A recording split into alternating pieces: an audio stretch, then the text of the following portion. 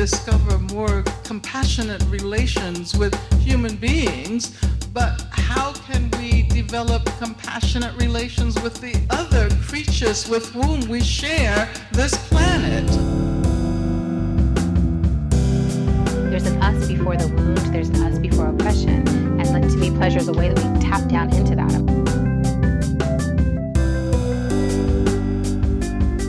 We live in capitalism. Its power seems inescapable. So did the divine right of kings.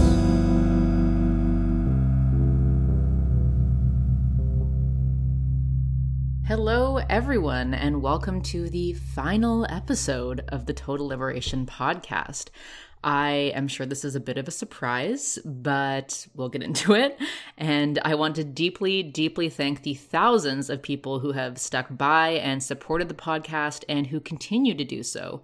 We've cultivated the absolute best community on Discord and elsewhere of just super rad, empathetic, critical thinkers. And I'm so proud of the work that Maureen and I have done and that I continued forward with so many great guests. I'm going to try to do this in one take. As a busy mom, it gets hard to make time to record, of course. And I've been waiting all day to record this because there's a bunch of construction noise outside of my window. I'm hoping it won't be too disruptive because they're still going, but I just have very, limited windows of time to get in there and record. So here we are. I was thinking about going to episode 100 and having Nick and Catherine and maybe Maureen back on, but something quite frustrating happened, and I actually recorded this once already. I recorded a super fiery solo final episode while I was out camping about a month ago, and I didn't have time to edit it, so I just was kind of sitting on it, and now, I'm quite a lot bit calmer. I'm quite a lot calmer. I still feel like there are some very important issues that I'd like to address in this episode, but perhaps in a slightly more compassionate tone. I felt like, I could go out in a fiery blaze of glory, but I don't know. I don't really want that to maybe be the lasting legacy of this podcast. Yeah, and then hopefully after this, I feel like I will have said most of what I wanted to say on this platform and in this particular online space. So again, we'll get into it. This sounds very vague right now. But I will say up front that I will be starting a new podcast project at some point soon in the spirit of eco-socialism, so look out for that. I'm actually open to name suggestions because I'm working on that now. But again, with very limited time as a new mom, and I'm going to be going back to work in September. I was like, I have so many different projects where I'm creating original content. So I think that my new podcast project, I'm going to be interviewing people on my Mexi channel because I like to do live interviews with authors and academics and activists. And so I have a lot of people on my list that I'm hoping to get on the show. And then I will put that out as a podcast. I will do some original content on the podcast. I already have a plan. There's so many really rad parents that I know, and I already have a plan thinking about all of these rad people to do kind of a rad parenting series. And yeah, so that's basically the shout out to the new project. I'm sorry you can hear some beeping in the background. But let's get into it. So what happened that had me so incensed and annoyed was someone who had followed me for a very long time, Catherine Klein, made a response with a super inflammatory title to the post-veganism episode that Ash and I did, which honestly prior to this got so much support. I actually had people join the Patreon in support after that episode, knowing that it could get some backlash. And a few people who were unfortunately in similar boats to myself and Ash, who felt super seen and supported by the episode, reached out, and we were just both so thrilled to hear that. Honestly, that just makes, that makes our day, honestly, and makes it everything that we said worth it. And so, yeah, I just want to thank those people. I want to thank the people on Discord who were all really awesome, and to all of you who just really appreciated this and really all of our work and our theorizing on this platform. I wanted to say also Nick Pendergast from Freedom of Species also did an episode expanding on our episode. And that was done in just a much, much more respectful manner than Catherine went about it. So we'll get into it. But yeah, Catherine was saying that she wanted to be civil and respectful.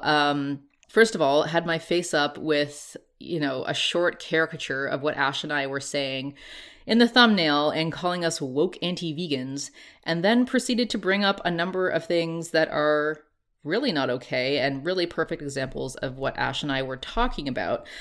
And then because of that, I started getting the most wacky emails and messages from people, just like a slew of things.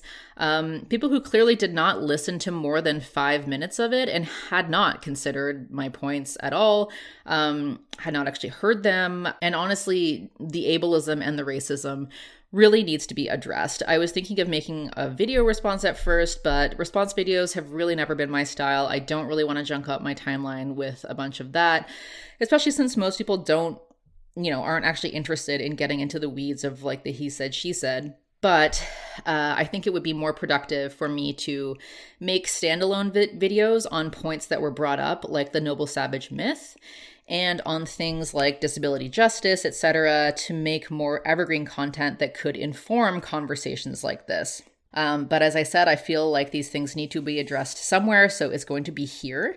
If you haven't listened to the post-veganism episode that Ash and I put out, you should probably start there. Otherwise, a lot of this will not make sense. And thank you again for the incredible support on that episode. People in the Discord were like, I don't actually see how this is controversial. This seems pretty self-evident.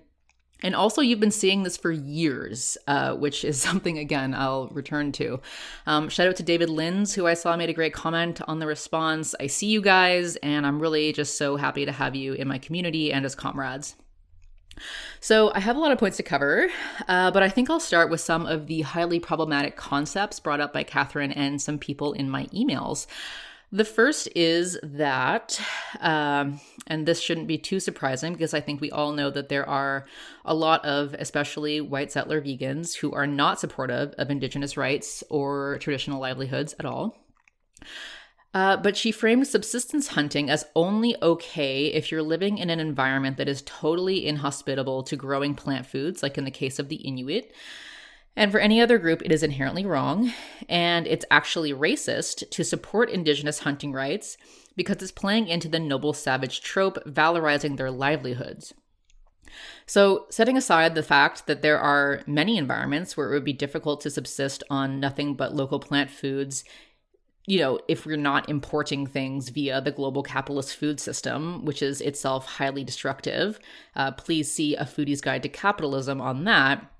But all of that aside, this is very important. The noble savage trope is itself a concept that was created by racists. It was coined by racist European anthropologists who were part of the colonial project in order to justify racism and to make people disregard Indigenous knowledge and disrespect their livelihoods. There's a book called The Myth of the Noble Savage by Tur Ellingson that goes over this. I also recommend the book 1491 by Charles Mann that similarly goes over this.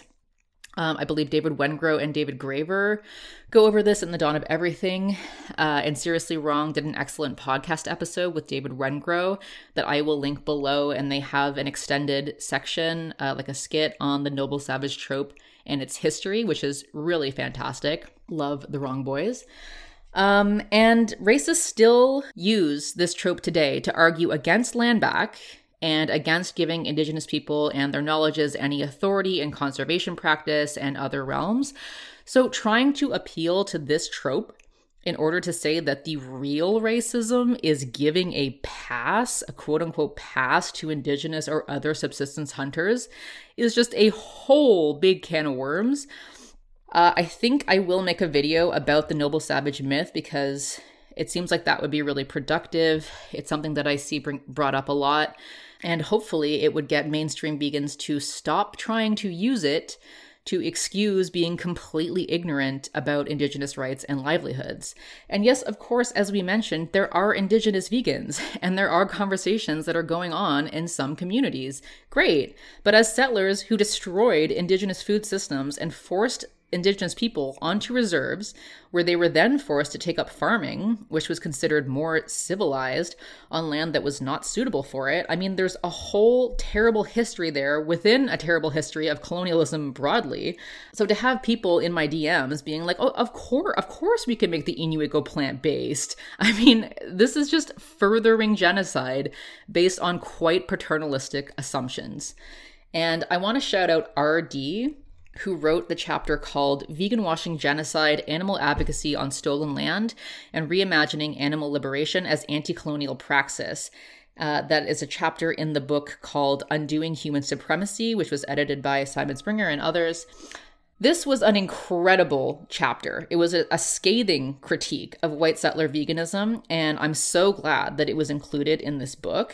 It went over all of the ways that vegans and animal rights activists have been devastating and incredibly colonial in their agitation against Indigenous peoples in so-called Canada, outlining several high-profile cases where already marginalized communities were severely harmed. And I was so happy, again, to see this in this book, because otherwise, a lot of the chapters, I think, fall into the traps of anti-Indigenous rhetoric, which we touched on before, and in our episode about speciesism and defining speciesism in a political way. So I cannot recommend this chapter enough. I'll see if I can link it, but it might be just in the book. And I actually tried to get the author of that chapter on this show, but they are no longer doing any public activism, unfortunately, because they too just got so frustrated with the level of discourse in the mainstream movement, which is sad because they had a lot to contribute. But it's also understandable because here we are. Sorry, the construction noise is so annoying. I'm hoping that you're not hearing much of it. I don't even know what they're doing. Anyway, but getting back to the response and the way that some people have acted, this is really a perfect example of what Ash and I were talking about in the post-vegan episode, because none of the points that we made in that episode were new at all. I have been making these points for years. I made the Why I'm No Longer Vegan TM video almost 5 years ago, and I touched on most of this there. We did the episode with Connie Spence about how our taxes work years ago that shows clearly that these industries are not feeling the losses that they should by people just consuming vegan. We did the speciesism episode years ago about needing to define this in a political and systemic way that, we would argue makes sense and is not liable to be used to further colonial violence. Maureen made these points about veganism needing to be anti-capitalist and political even before we started the podcast together. We started the podcast together because we wanted to advance a definition of veganism, which is a political movement against the commodity status of animals. So none of this is new. Nobody accused us of being anti-vegan for making these same points forever.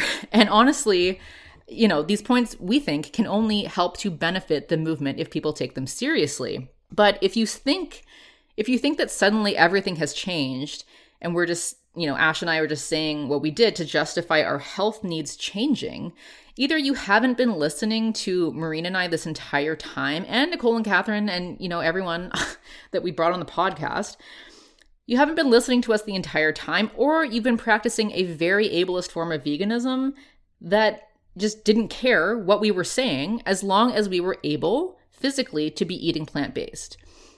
The speciesism episode was actually, again, one of the most popular episodes ever, with so many people reaching out and some people, again, joining the Patreon and Discord because they were so happy that content existed. And we had some fantastic talks about it. So, the entire point of starting this podcast together was to make an intervention and to try to advance this political and inclusive vision of total human and animal liberation. Someone who I really appreciate reached out to me on Discord and offered to help me with my response and said that I should address the philosophical definition of veganism, not just the political one. And that's fair. I just don't really know how to address the philosophical definition because our whole thing was trying to advance the political definition, because we believe the philosophical definition of just not eating animals and thinking that all consumption of animals is inherently wrong in all contexts. We thought A, that had a lot of problems, and B, it wouldn't necessarily lead people towards an effective political program for affecting real change. So again, you don't have to agree, I guess, but I think we've put forward some pretty compelling episodes in the last several years. We've done a lot of important work, I think. But yeah, I just had someone rage quit the Discord without even letting me respond, saying that I just conveniently changed my politics to justify taking care of my health issues, which is absolutely untrue. Like, you haven't been listening if you haven't heard us trying to advocate for a political definition of speciesism and veganism for years now. So in this, I also want to briefly address the concept of carnism, because Catherine said that my points reinforced carnism, or the idea that eating meat is necessary, natural, or normal. I will get back to the necessary for whom bit later, but what myself and the regular members of this podcast have come to, especially in our speciesism episode, is that this to us is not a terribly helpful concept. The creator of it has also said that it is now used in ways that she never intended it to be used. It's used often as a slur against anyone who consumes animals anywhere. Speciesism is a super useful concept if you're defining it in a systemic way, which we've covered. Carnism, though, can get into some pretty problematic territory, similar to an apolitical definition of speciesism. And I understand the appeal of it.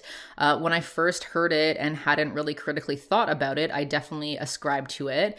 And I would go around sharing that animated video about carnism anywhere, like, wow, check this out. And I think that it is actually useful.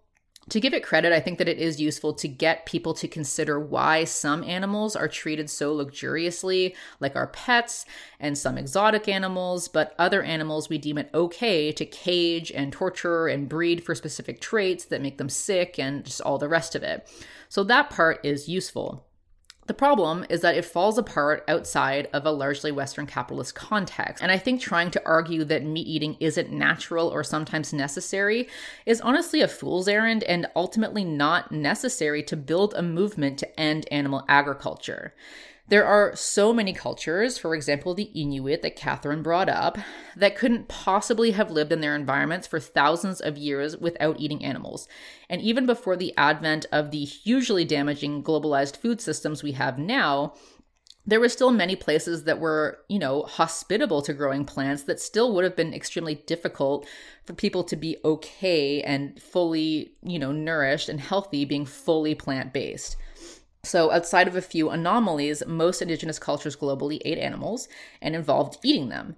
And what could be more natural than existing sustainably in your ecosystem for millennia?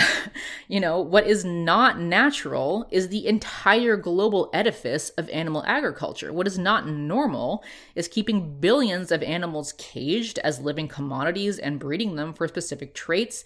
Nothing about what we're doing under colonial capitalism is natural or normal or acceptable. And you don't have to argue that anyone who eats animals is a carnist, framing them often as the enemy. But even if you're trying to stay neutral, framing them as somebody who is just deluded by ideology, which, as we mentioned with many cultures, is often racist, but it would be far more productive and realistic and effective to just say, hey, this global industry is insupportable and it's unsustainable, and so it needs to end. And how do we do that? We organize to end subsidies. We rally to prevent any new slaughterhouses from being built. We connect with the environmental justice movement, since these are usually built near poor communities with majority BIPOC residents. We then organize to get existing slaughterhouses shut down. Catherine said that she's involved with a ballot measure to ban slaughterhouses in Denver. That's fantastic. That's excellent. But she's like, well, if you're going to do that, then you should be able to, at the very least, consume totally plant-based. Like, why? And for 5 years, we've been talking about how there are innumerable reasons why somebody might not be able to, or maybe they're like 90% there, but they are unable to get to 100%. But they can still care enough to be part of a broader movement that's actually taking action against the industry, right? Like there's not actually a reason why you couldn't be involved in this organizing without being 100% there. This is truly just policing your comrades, right? Like it really is. And re-carnism, I similarly lived with a Karen tribe in the highland forest of northern Thailand for my master's and PhD work. And every family had chickens, pigs, often oxen. Chickens just roamed free throughout the village. Cows would just roam around the mountaintops. Like you'd go on a hike and you'd run into like some random animals up there. And these people do not participate in animal agriculture. They also do not participate in industrial plant agriculture, which is awesome because in A Foodist Guide to Capitalism, again, it shows how destructive industrial plant agriculture is to our soils, to our pollinators, to people, and to animals. I mean, I made the point in my Why I'm No Longer Vegan TM video about almonds and bees, and how vegans will yell at people for eating honey or be like, oh my God, somebody will post something innocently in a vegan group like, oh, is honey vegan? Everyone will be like, no, like you idiot, just completely come down on them. Meanwhile, they're like drinking back all of this almond milk that was made in California by shipping around hundreds of thousands of bees who are being, kept in captivity. They're sick. They're feeding on things that are making them ill. They're dying, but that's vegan, right? This is the point, right? This is the point about needing to understand the systemic nature of the problem so that you can actually address it. You can actually move forward and find appropriate solutions and not just think like, oh, I'm solving the problem by consuming this almond milk instead of this dairy milk, when the way that it was produced is equally damaging. So anyway, with this quite one-dimensional and not materialist understanding of carnism as just, anyone who eats an animal is a carnist and is deluded into doing so by oppressive ideology, I know if only these deluded carnists would just learn the evilness of their ways. I just find it so unhelpful, often deeply colonizing and just really rudimentary theorizing, frankly. It's where I started. Like, this is a concept that I adopted without thinking too much about it when I started in the movement, because it's just repeated over and over. But I don't see how you can have any kind of, decolonial or political economic critique or understanding and still frame things in this way. It's like people who try to argue that our canines are actually for chewing fruit and we're all fruitarians. Like, why even go there? Why even begin a conversation like that? Then you have evolutionary biologists coming in and being like, well, actually the bonobo is our closest relative and they eat meat.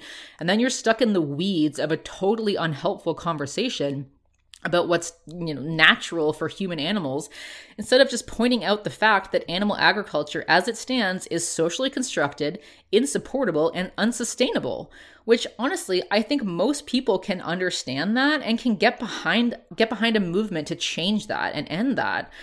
And that would be way more effective. It just wouldn't feed people the false idea that we can all eat a certain way, especially if it's some of the more extreme versions. I mean, I'm sure nobody, not that many people are advocating for that.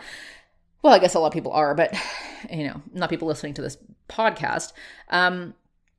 Just an aside, I was actually raw till 4 for a long time. And I know now, after figuring out my issues, that was extremely unhelpful for my chronic illness, especially my blood sugar and insulin issues. Anyway, I also have a good friend who used to be in the Discord who lives in the country, and he and his partner basically homestead.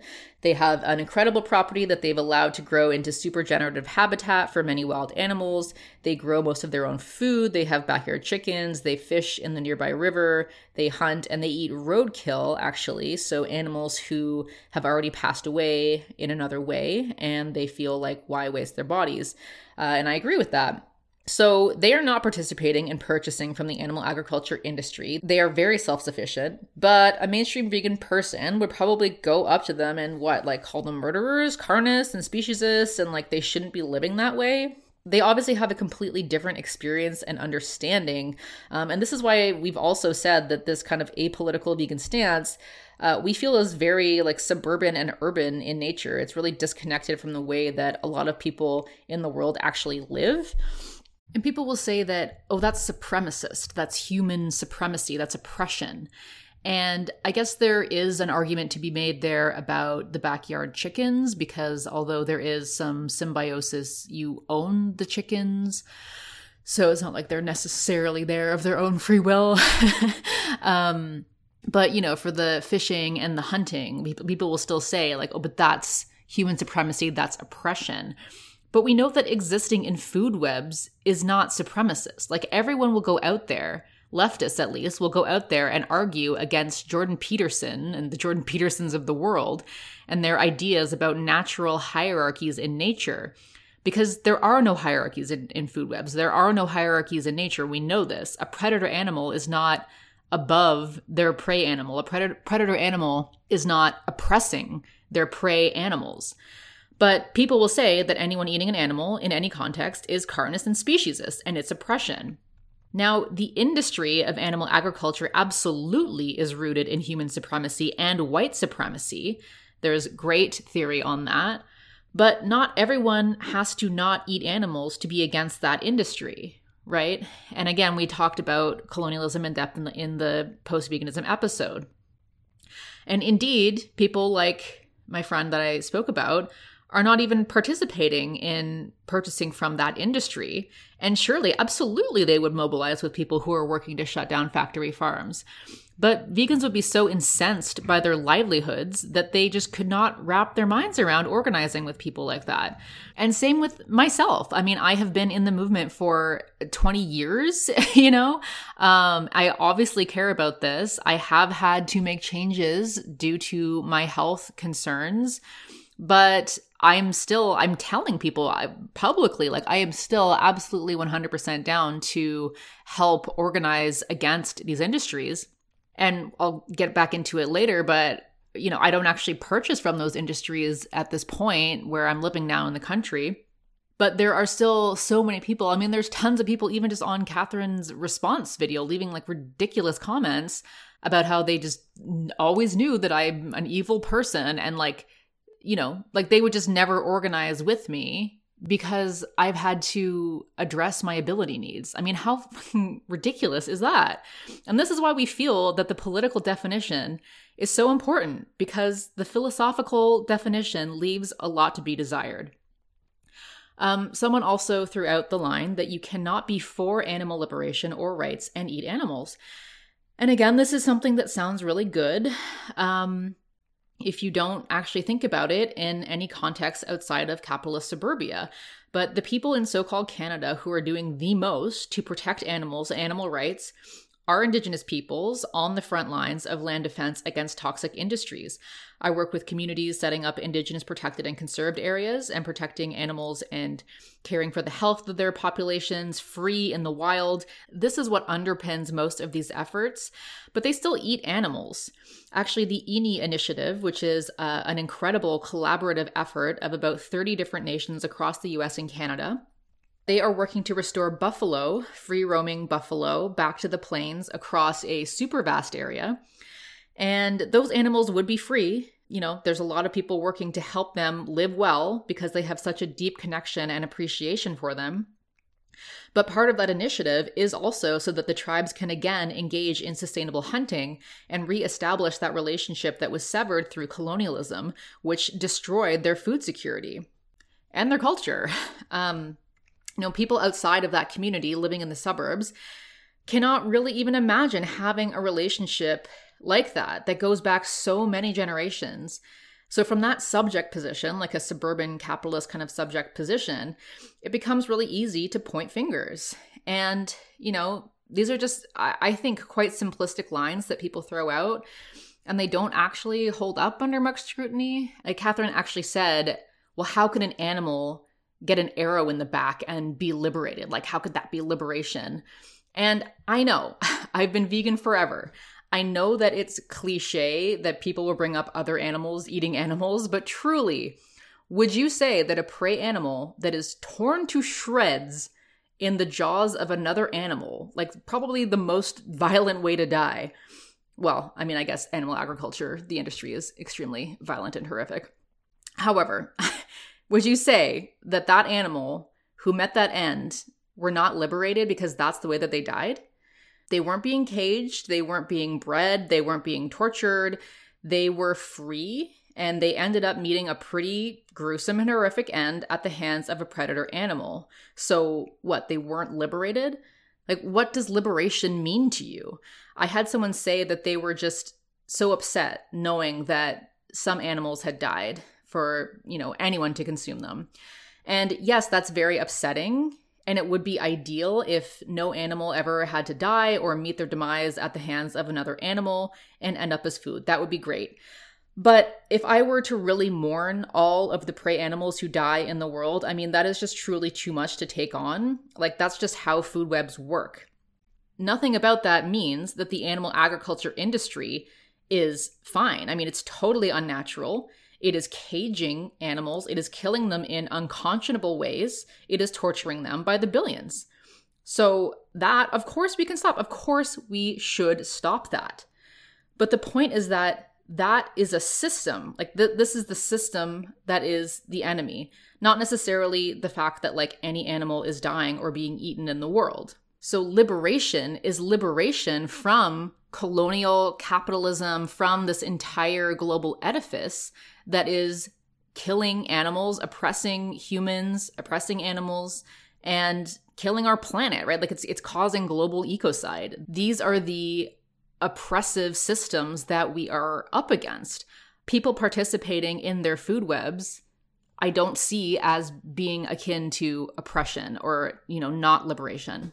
And the argument from apolitical vegans is, but humans should know better and then choose better, which is itself elevating humans above other animals. Like, all other omnivores who still eat other animals within food webs just aren't able to reason like we can. So when they eat animals alive in their jaws, it's not sad. It's just normal. But when we eat animals, it's not normal or natural. It's actually oppression. That argument gets super dicey in a lot of scenarios. And I know that the people who are listening to this get that, unless you're just like hate listening to the episode to make more response videos. But I know that Marina and I, Nicole and Catherine, we've cultivated a really great community. And I know that there are so many radical vegan agitators that know all this and who agree and who define harm systemically and have a really robust understanding of what's going on in the world. And we've always had our differences with the mainstream rhetoric, which is fine. We've done our best to advocate, for a broader understanding, and we'll continue to agitate in all the ways that we can. I just think that this is really important to bring up because having apolitical understandings of veganism, speciesism, and carnism is what can lead people to do things like try to employ the noble savage trope to argue against respecting the treaties, and to be terribly insensitive and ableist to people who can't sustain this mode of consumption. And of course, if we abolish the industry, it would mean that most people would radically reduce their consumption, if not eliminate it completely. But I can honestly see a world where that happens and then white vegans are just coming hard for disabled people and subsistence hunters and just being absurd about it. And yeah, I was vegan for so long. I too repeated ad nauseum that a vegan diet is healthful and appropriate for everyone in every stage of their life, which can be, but I have now learned that there's a hell of a lot more to it than that. I talked about in that episode the people that I was very shitty to who told me that they couldn't go vegan because of their specific medical conditions. And because I had watched Forks Over Knives, which by the way was like debunked by a recent Maintenance Phase episode. And I was like, wow. I mean, it's actually wild what I believed without actually looking into it at all. And they go into I believe they go into the China study, which like, again, like, wow. I honestly, yeah, it's like embarrassing as an academic it's like I just took these things and just internalized them I didn't even look at the study. I didn't even go to the source material to look at it. I was like, oh, somebody told me that the China study says that eating animal protein is bad and it leads to heart disease and diabetes and cancer. I mean, yeah, wow. But yeah, I mean, I actually, for a time, believed that plant-based diets are the healthiest and that they can cure everything. But, you know, that's what I had internalized from the movement. And I recently looked up the conditions of the people I was talking about, and I was like, oh shit. Yeah, this person cannot handle that much fiber. This person cannot handle that many oxalates. This person is not able to metabolize nutrients from these sources. And I have since issued apologies to people that I was insensitive to, after they professed that they could not begin a plant-based diet or who had to stop. But what really upset me, though, was the insinuation that I had not exhausted all of my medical options before making the decision to incorporate animal products again. After nearly 20 years, by the way. Ash has also been vegan for over 20 years.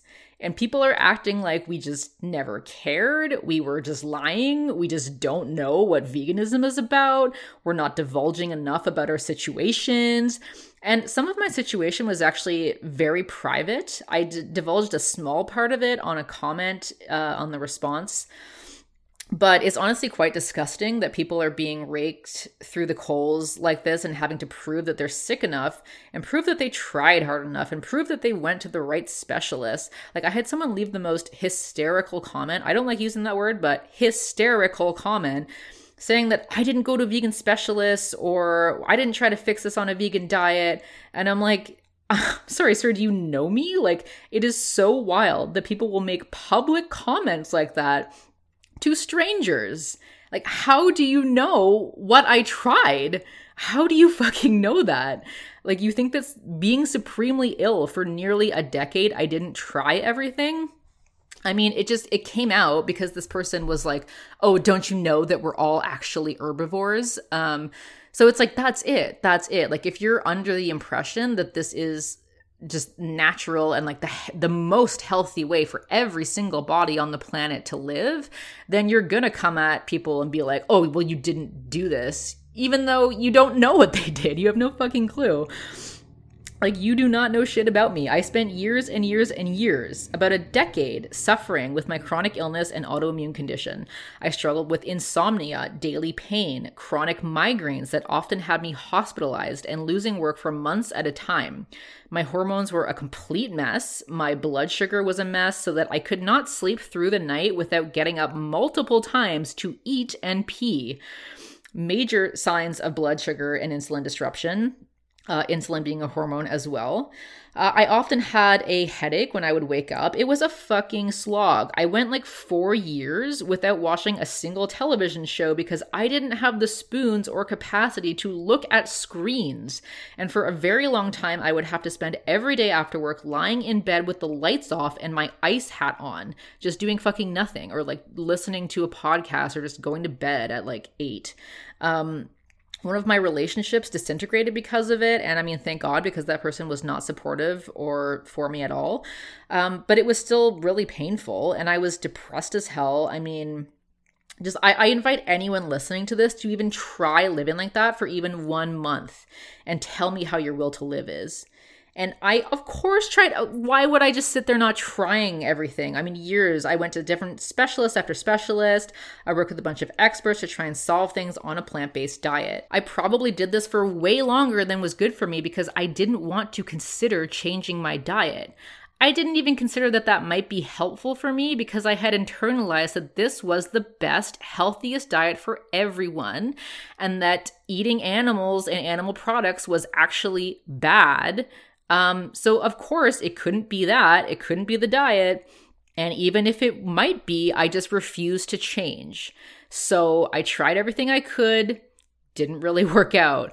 I made a video where actually half my face was paralyzed because I had a shingles attack in my early 30s, which is quite rare, because I had so much stress and inflammation in my body from just living like that for so many years. So I want to underscore how dangerous and damaging it is that vegans constantly tell people not to listen to their caregivers, not to listen to their doctors. I probably repeated this to people. And I am so sorry that I did. Don't listen to your doctor, right? Because they don't know what they're talking about. They don't take classes in nutrition. They don't know all the research. Just go out and find someone who will tell you what you want to hear and work with you the way that you want to work. And I did that. Actually, myself and 2 close friends who were all suffering with fairly similar issues did that. I had a friend who was a vegan nutritionist, so of course I started there.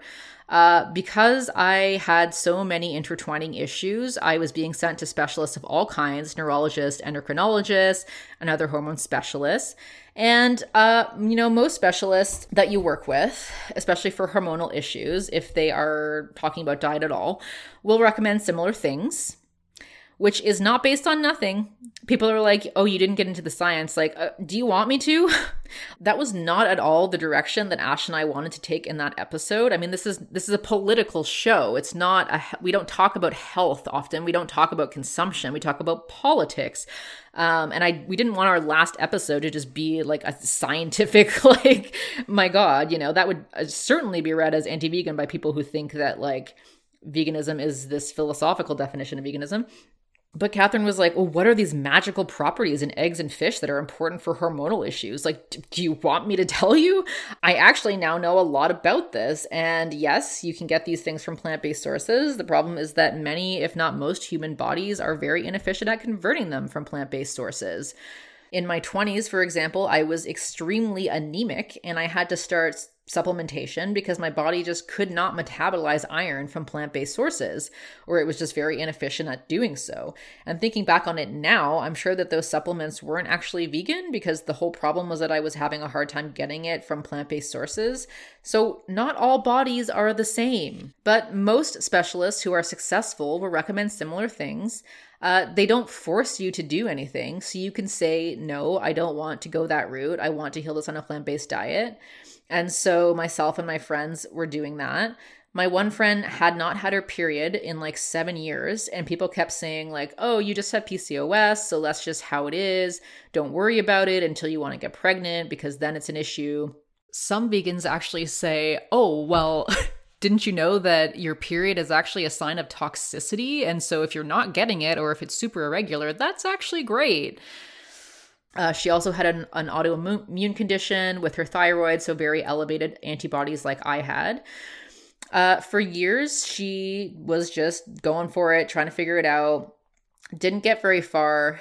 And then she began listening to her caregiver, but was like, I want to limit this. So she went like half in.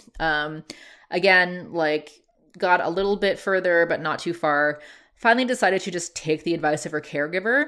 She has now had her period back consistently every month for a year now, and her autoimmune condition is in remission.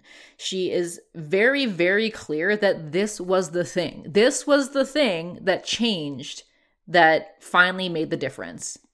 And based on her success, I decided to work with this specialist and do a very deep dive into my hormonal state, which is a complete mess.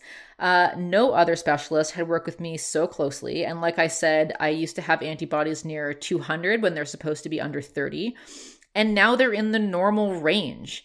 And everything I just described before, I'm basically no longer dealing with any of it. So can you just sit with that for a minute? Like the immensity of that. And how much my life has changed. And people in the comments were like, oh, this isn't science, this is just vibes. No, my blood work isn't just vibes, guys. How is that just vibes? My antibodies are in the normal range for the first time in 10 years. My blood sugar, which I now monitor more regularly, is far more balanced.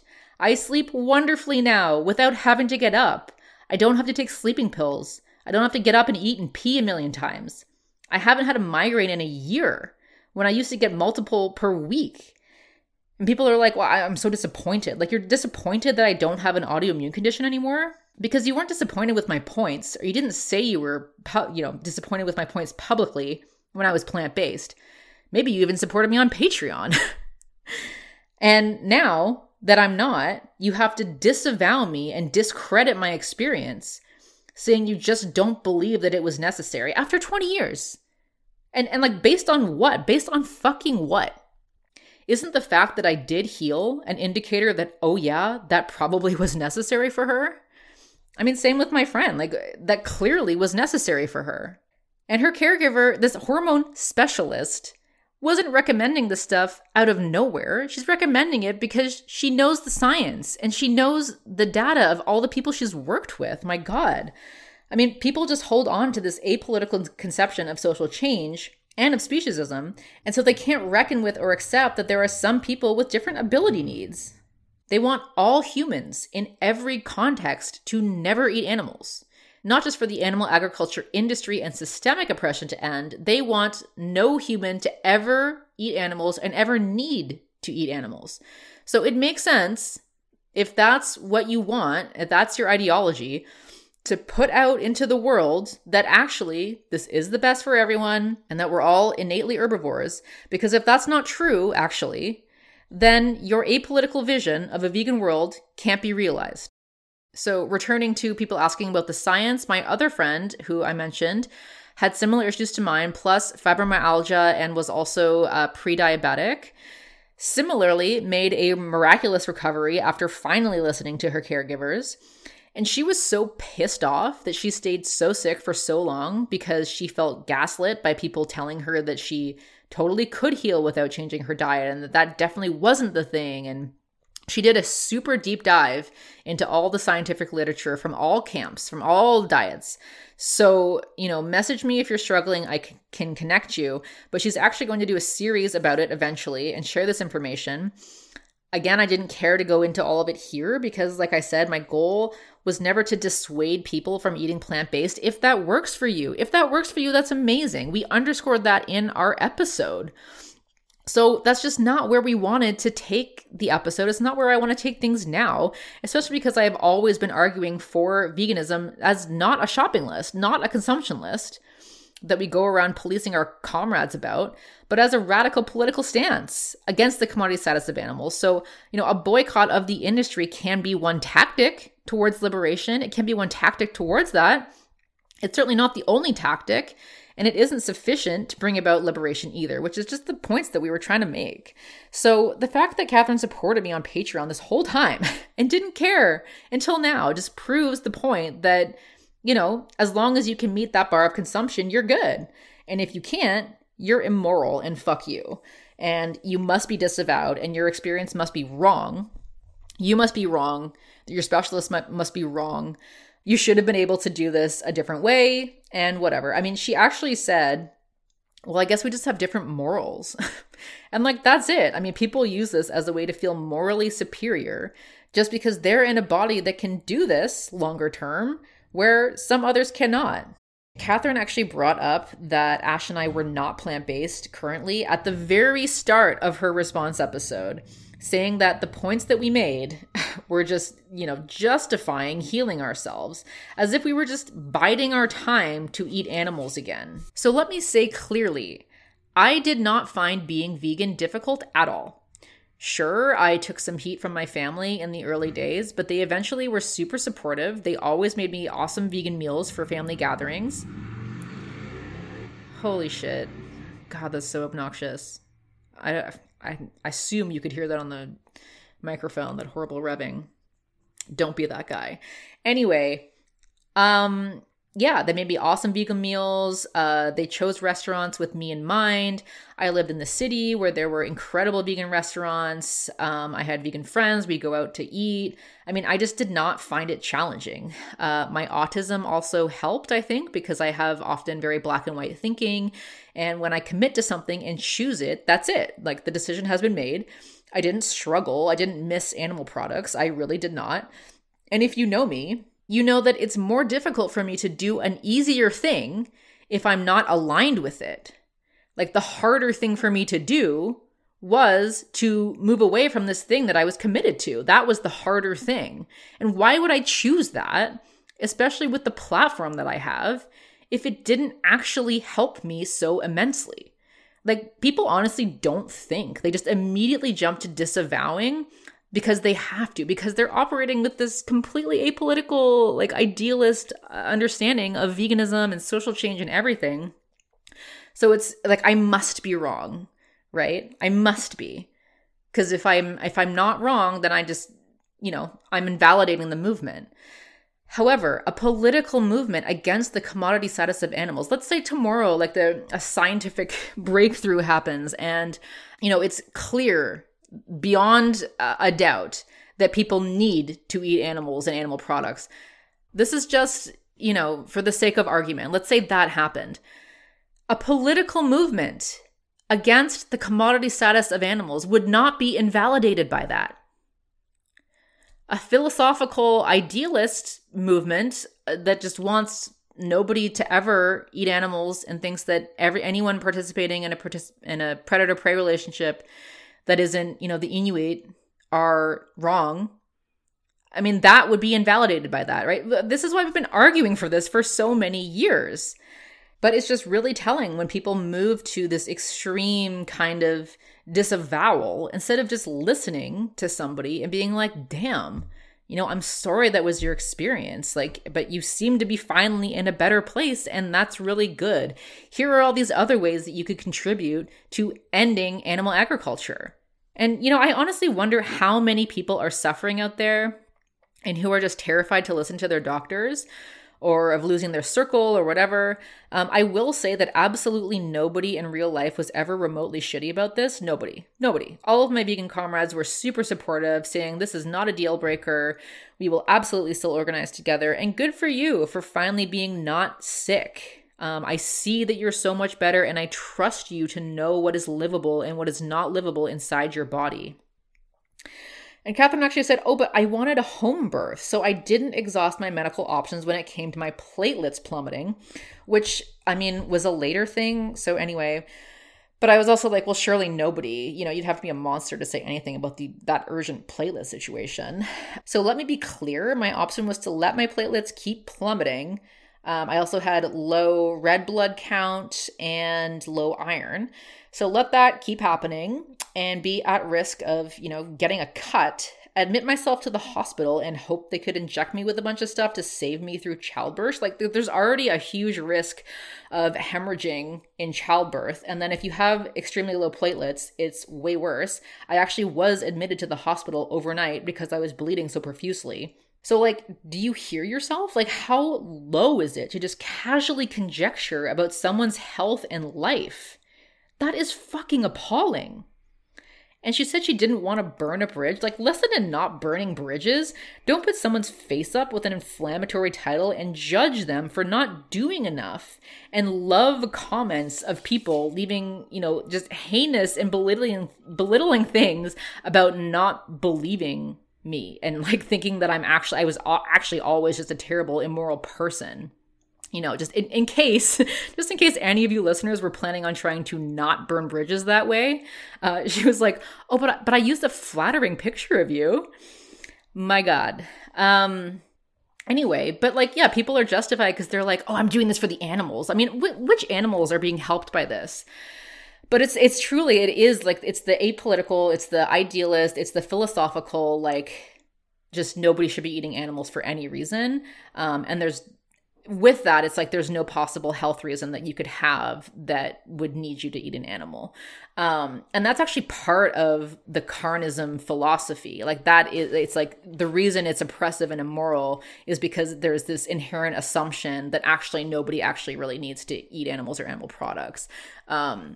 And I'm here to tell you that that's wrong. And it's actually, if you deny that, I just don't, it's just going to be a detriment to the movement. It's not going to get anywhere if you're just denying that fact, because there's just going to be people over and over again where it comes up no, actually, yeah, it was necessary. So where does that leave you?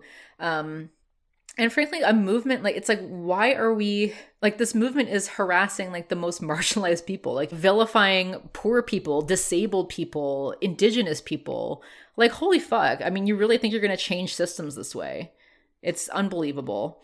And really the only reason that people could be this callous to others is if they are holding on to these, ideas of speciesism, carnism, and social change that are ultimately not useful. But again, this kind of garbage really only pops up online. I don't experience this in real life. And that's another reason that I just don't really want to continue existing in this particular online space. And so I will instead get involved with supporting efforts to change legislation or change things at institutional levels like government or universities, and just other avenues that I think will be productive in hindering and ultimately abolishing the industry. And just not really talk about this anymore online. I mean, I think I've said my piece for years. I'm really proud of the work. Like I said, I'm happy with what we've put out. I'm glad that it will kind of live forever here. Oh, 1 second. Okay, so my mom brought the baby back early, which means that you will probably hear some baby noises for the rest of this podcast, but it's almost done. Anyway, someone said to me, you are literally paying to bulldoze the Amazon. Again, first of all, do you know me? Do you know where I'm purchasing what I'm eating and under what conditions? I live in the country now. There are a multitude of different options other than buying from CAFOs. And in fact, at this point, nothing that I purchase actually comes from a CAFO. So I'm actually not contributing to the big industry. I mean, obviously, I'm still contributing to some industry. We're living under capitalism, but nothing is coming from a CAFO. I know exactly where my stuff is coming from. It's not the Amazon.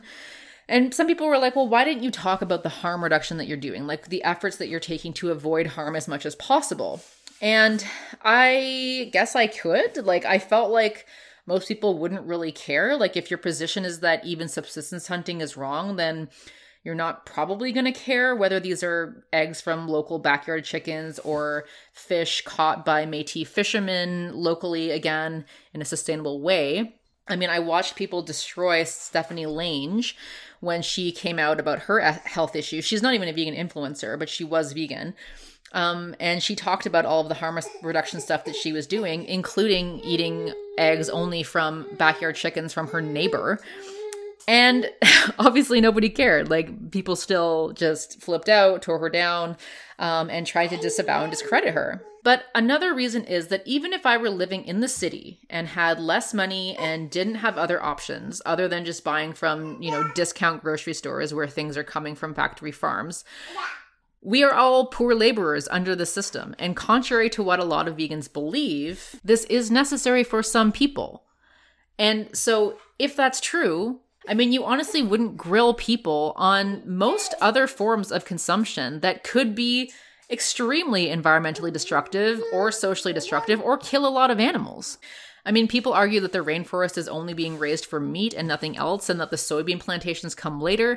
That's not always the case. So, where is your tofu coming from, guys? Where is your quinoa coming from? Where is your chocolate coming from? Your almond milk? Your cell phone was made by destroying the environment in the Congo and involves child slavery and death. You could argue that you need your cell phone to operate in this world, but many could argue against that. The point is that people don't consider people who buy cell phones or fast fashion innately immoral people, because you understand that it is the system that is evil. And then people are just within the system forced to make bad choices. Like, you wouldn't go up to somebody and be like, dude, you're literally killing children in Bangladesh with your fast fashion. I used to take several long-haul flights per year in academia, and my ex-partner used to razz me about it because we did the calculations, and the flights effectively undid the environmental good of my vegan diet, and then some. Although, as we mentioned, it is more complicated than it appears. It's really not necessarily a straight line between individual action and harm reduction anyway, and we know that, environmental footprints were created largely by oil execs to distract us from systemic issues. However, that was the joke, like that my flights were effectively completely undoing the good I was doing with my vegan diet. Nobody came to me and said, Mexi, my God, I mean, why would you take those flights? You're literally driving global ecocide. But eating plant-based or not feels like one of the few areas of consumption that people will grill and judge individuals for and act like they are single-handedly responsible for the harm that these industries are enacting. Like, they are not just poor laborers acting within a horrible, evil, terrible system, making the best choices that they can with what they have and what their situation is. And that doesn't justify what's going on in animal agriculture. I mean, I wouldn't have been abstaining from this industry for 20 years or make a bunch of content about it, make a whole platform about it, go to vegan conferences about it, go to vegan marches if I didn't think the industry is egregious. Like, the industry has to go. There's no justification for this industry. But I bet you're not up in anyone's face about the other egregious forms of consumption that they participate in, or just poring over the minutia of like whether it's really necessary for them to do that. You are not the arbiter of what is necessary for someone else. You're not. The sooner the movement learns that, the better. People were like, well, you weren't forceful enough in saying that everyone who can consume this way should. Yeah. Sure. Yes, good. But the reason I'm also hesitant on that isn't because I don't support it, but there are so many reasons why somebody may not be able to be plant-based currently.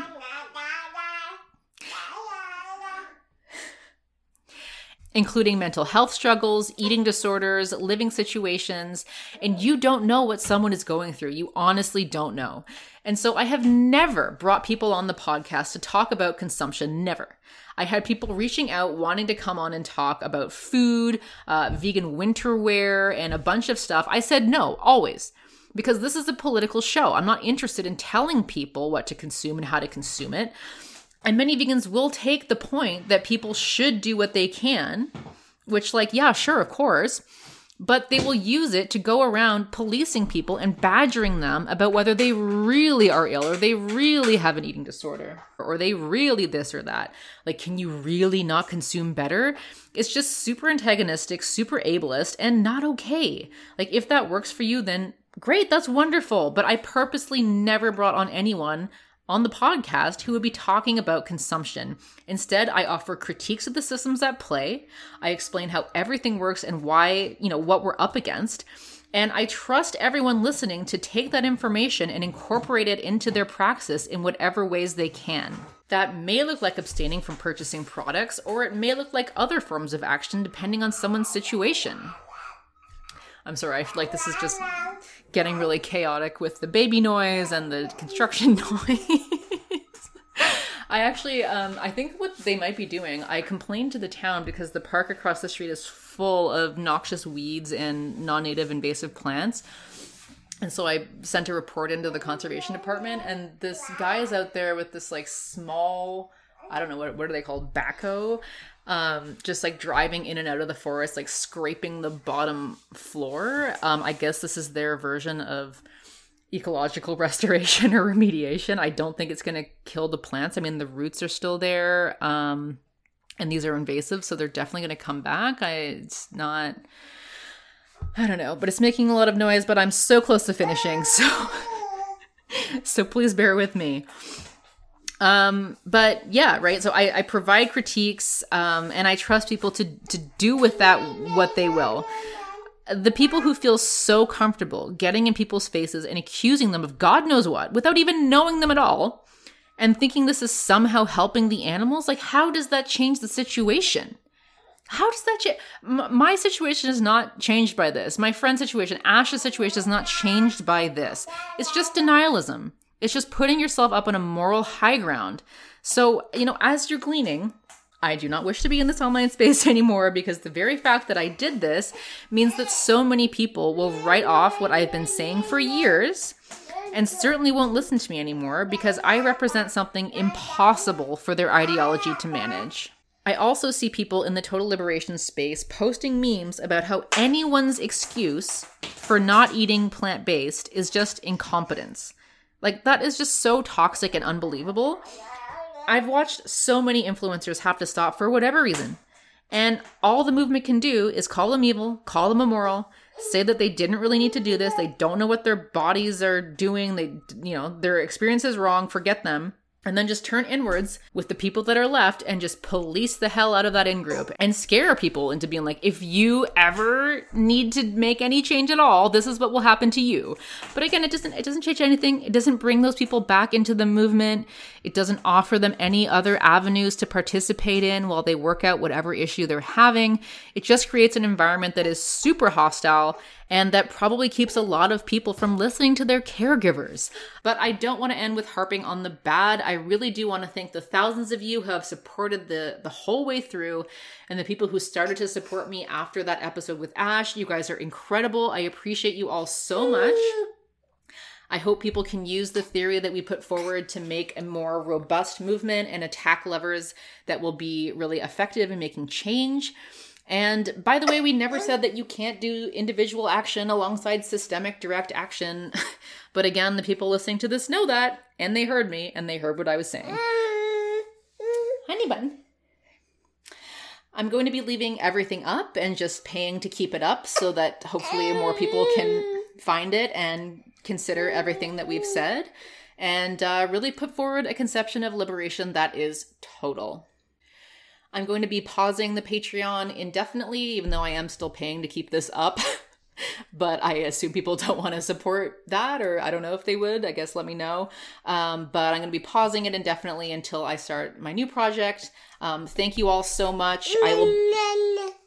Thank you all so much. I will be back with a new project soon. I have a lot of great guests and topics in mind and that I'm lining up. La la la, and I can't wait to share it with you. Solidarity always, my friends, and take care.